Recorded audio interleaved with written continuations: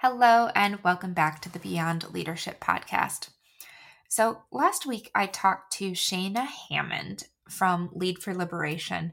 And if you go back and listen to that episode, she mentioned at least once, if not twice, and again after our recording when we were talking, that I had to talk to her program director, Lauren Henley.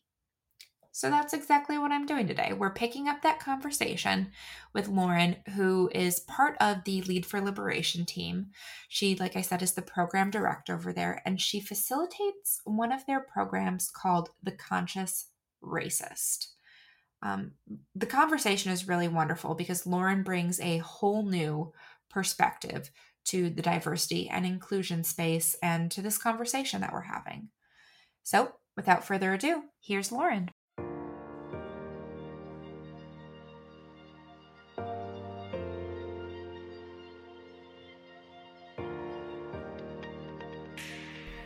You're listening to the Beyond Leadership podcast.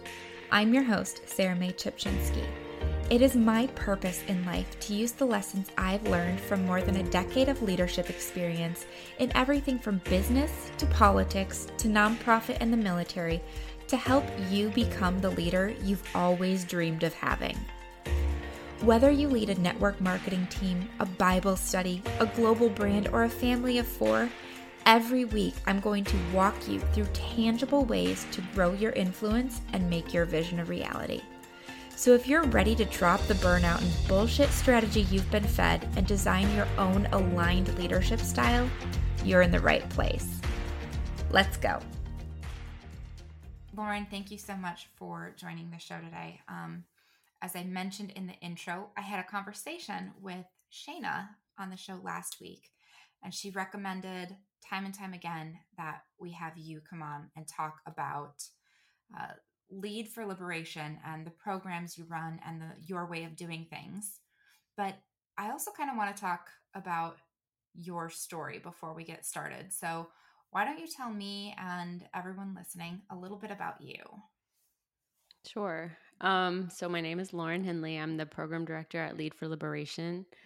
My kind of adult story is that I worked for 16 years, almost 17, in urban education as a teacher and then eventually principal on the west side of Chicago. Um, it was my way of addressing racial equity. And that's what really brought me there through a program called Teach for America. But it started way before that. I grew up in the South, in what I like to refer to as the Redneck Riviera, the panhandle of Florida. And very Southern culture, very religious culture, very conservative culture, and had kind of an awakening when I fell in love with another guy at my school that just happened to be Black. And we started dating, and all these things would happen. Like my parents' friends wouldn't let him come over when we all got together. Um, one time we were pulled over by the police and he was mistreated, and I never had any kinds of experiences like that. We would get, strange looks and mistreatment in stores. Different teachers like pulled me aside at my school and would ask me like, what are you doing, what's wrong with you? I was a cheerleader, student council president, just like very, National Honor Society, and it was communicated to me like I was like ruining my reputation and who I was. And so all of that, I was just totally in shock. I had no idea that that was, the reality for so many people of color. And he would laugh a little bit at my naivete, like he couldn't believe that I didn't know. This was like his everyday world from living, in that community. And I just was so angry and upset about it, and it really ignited something very deep in me. And I just made a beeline. Like I pretty much like everything, it became the only thing that mattered to me was racial equity. I went to college and I studied with a race professor where we studied white people's perspective on race. We would interview white people by other white bodies to kind of see what they would say about race when people of color weren't around, and did research on that. minored in African American studies, and then graduated in 3 years so I could join Teach for America, moved to Chicago, turned 21 a couple weeks before I started teaching, first on the south side of Chicago and then eventually the west side of Chicago. Okay. That's such a fascinating perspective because for you it started young. Um, Hmm. so I guess fast forward adulthood, right? You went through college, went through Teach for America, which is a great program, a very noble cause.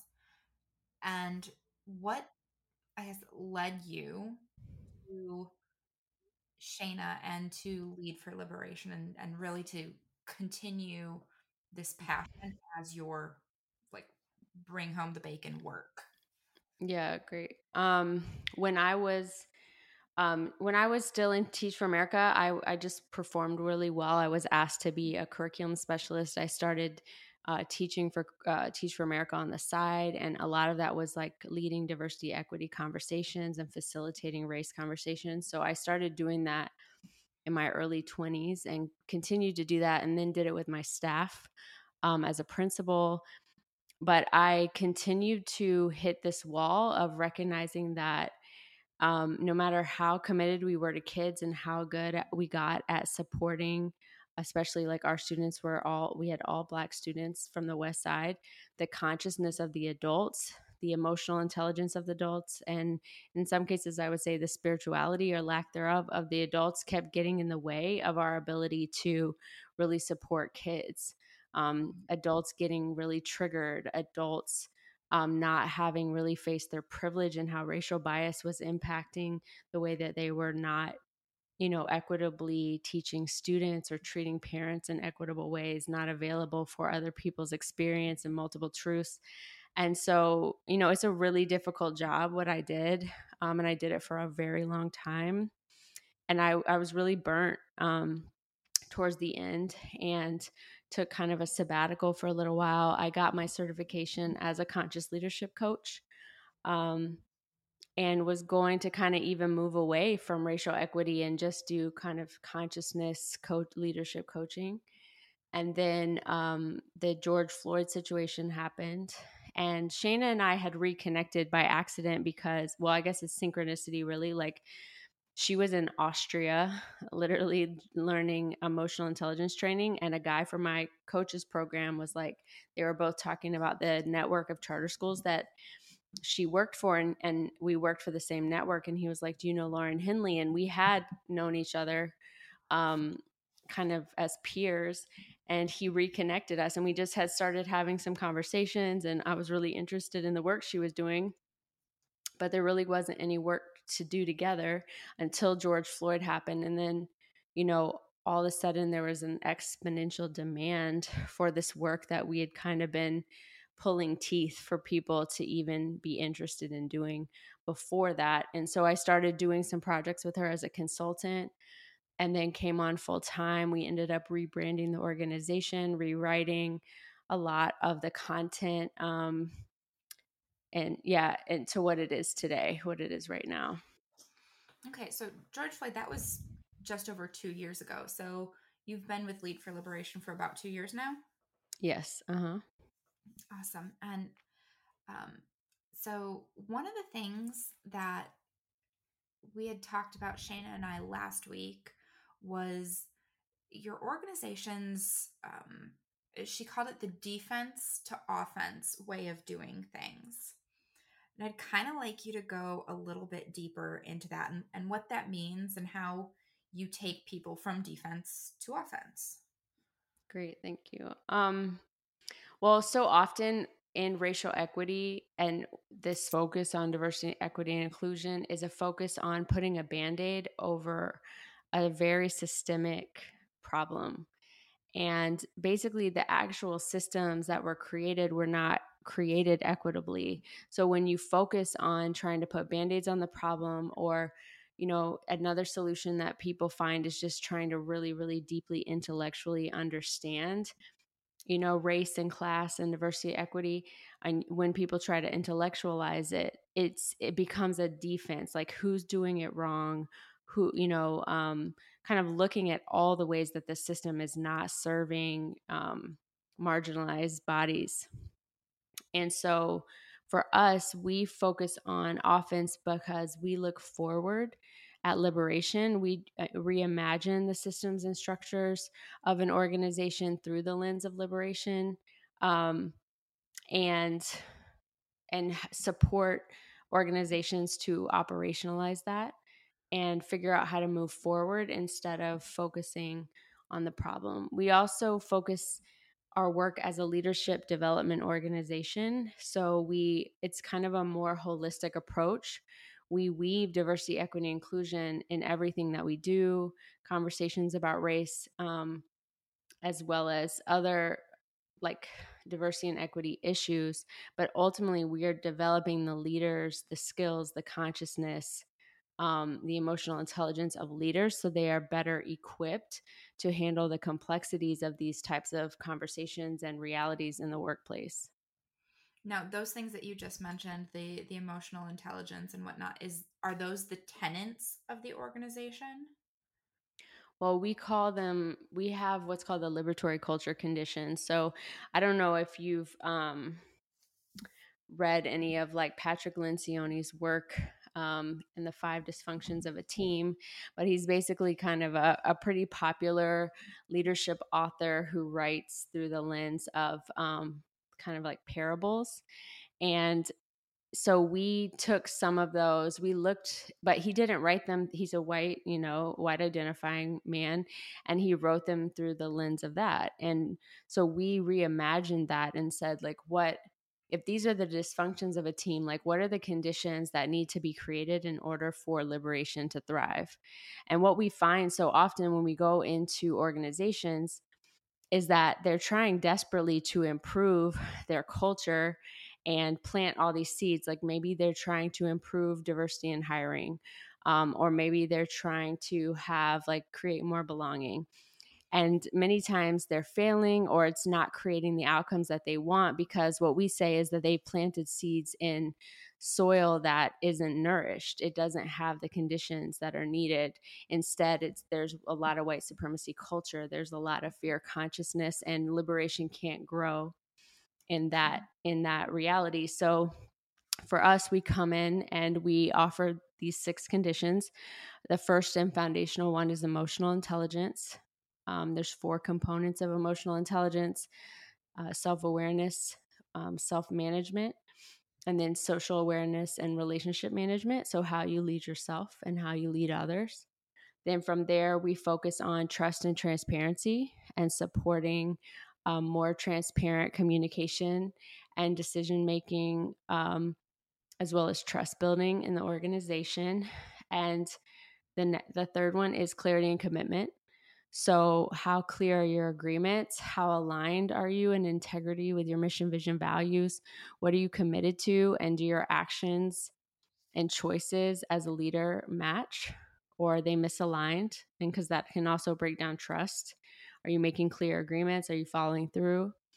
And that's kind of like the foundation bucket. And then once that is in place, then you're available for transformative relationships. And transformative relationships is just beginning to see that relationships are always an opportunity for growth, that conflict should be invited as a way to increase the diversity of thought, to be available for multiple truths. And then from there, we work on collective accountability and what does it mean to be collectively accountable to outcomes, move through harm, repair harm together, and to be collectively accountable to the agreements that you made when you were getting clear. And then finally, dynamic process and outcomes. That's the last one. In that one, we really support people to honor both process and outcomes and not just outcomes. We support people to be more available for emergence, and we teach something called liberatory design, which is a term coined by the National Equity Institute and the Stanford Design School around how to co-create and co-design for people at the margins and to ensure that you're not perpetuating harm and oppression as you create systems and structures in your organization. And so that's kind of like those 6 conditions and teaching those and practicing those.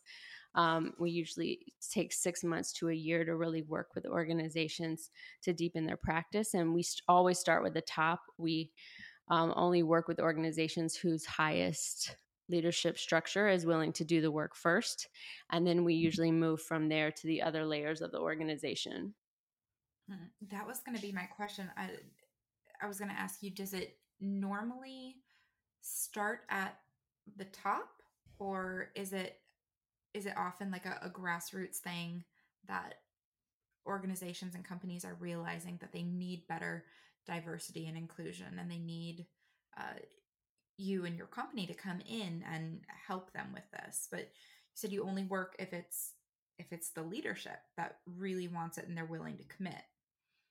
Well, the way we see it is that in most organizations, you're kind of like maybe lower level managers are usually actually ahead of, in terms of like they're more aware of what the organization needs. They're ready for change. They see the gaps, but they can't move forward and get to the places they want to go if the CEO, the COO, the executive director are not aligned and not on the same page. And so for us, we would just rather work with, those C-suite teams that are ready to commit to this work and to operationalize it, and who are willing to shift their consciousness, because leaders, the consciousness of a leader is a ripple effect to every single person they lead. I was training someone today and I was just saying, like, most people and managers and culture is a reflection of the leader that is directly managing a team.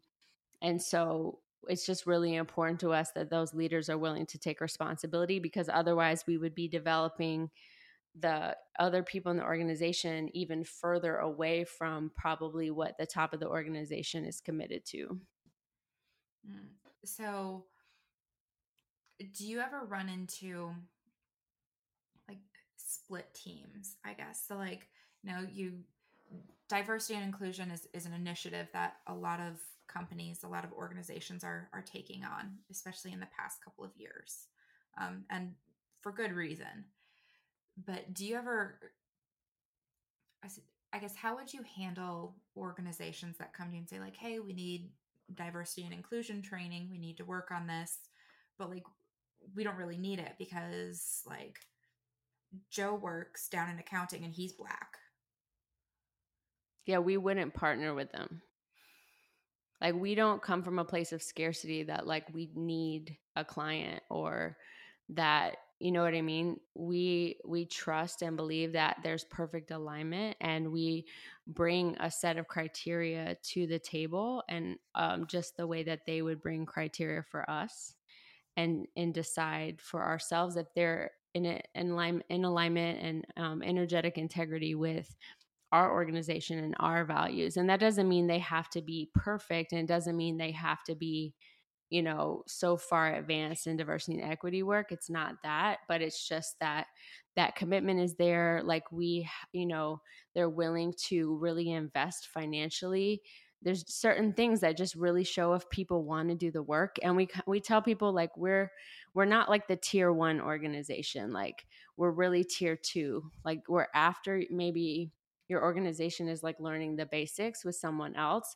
And we're really for those organizations that are ready to go deeper. We find that many of our partners are like actual organizations who are working in a social justice field. Like, outwardly, their mission is around social justice or even racial equity, but internally their culture is not always aligning, or they're not living fully in their highest potential around liberation, and they want to grow in that area.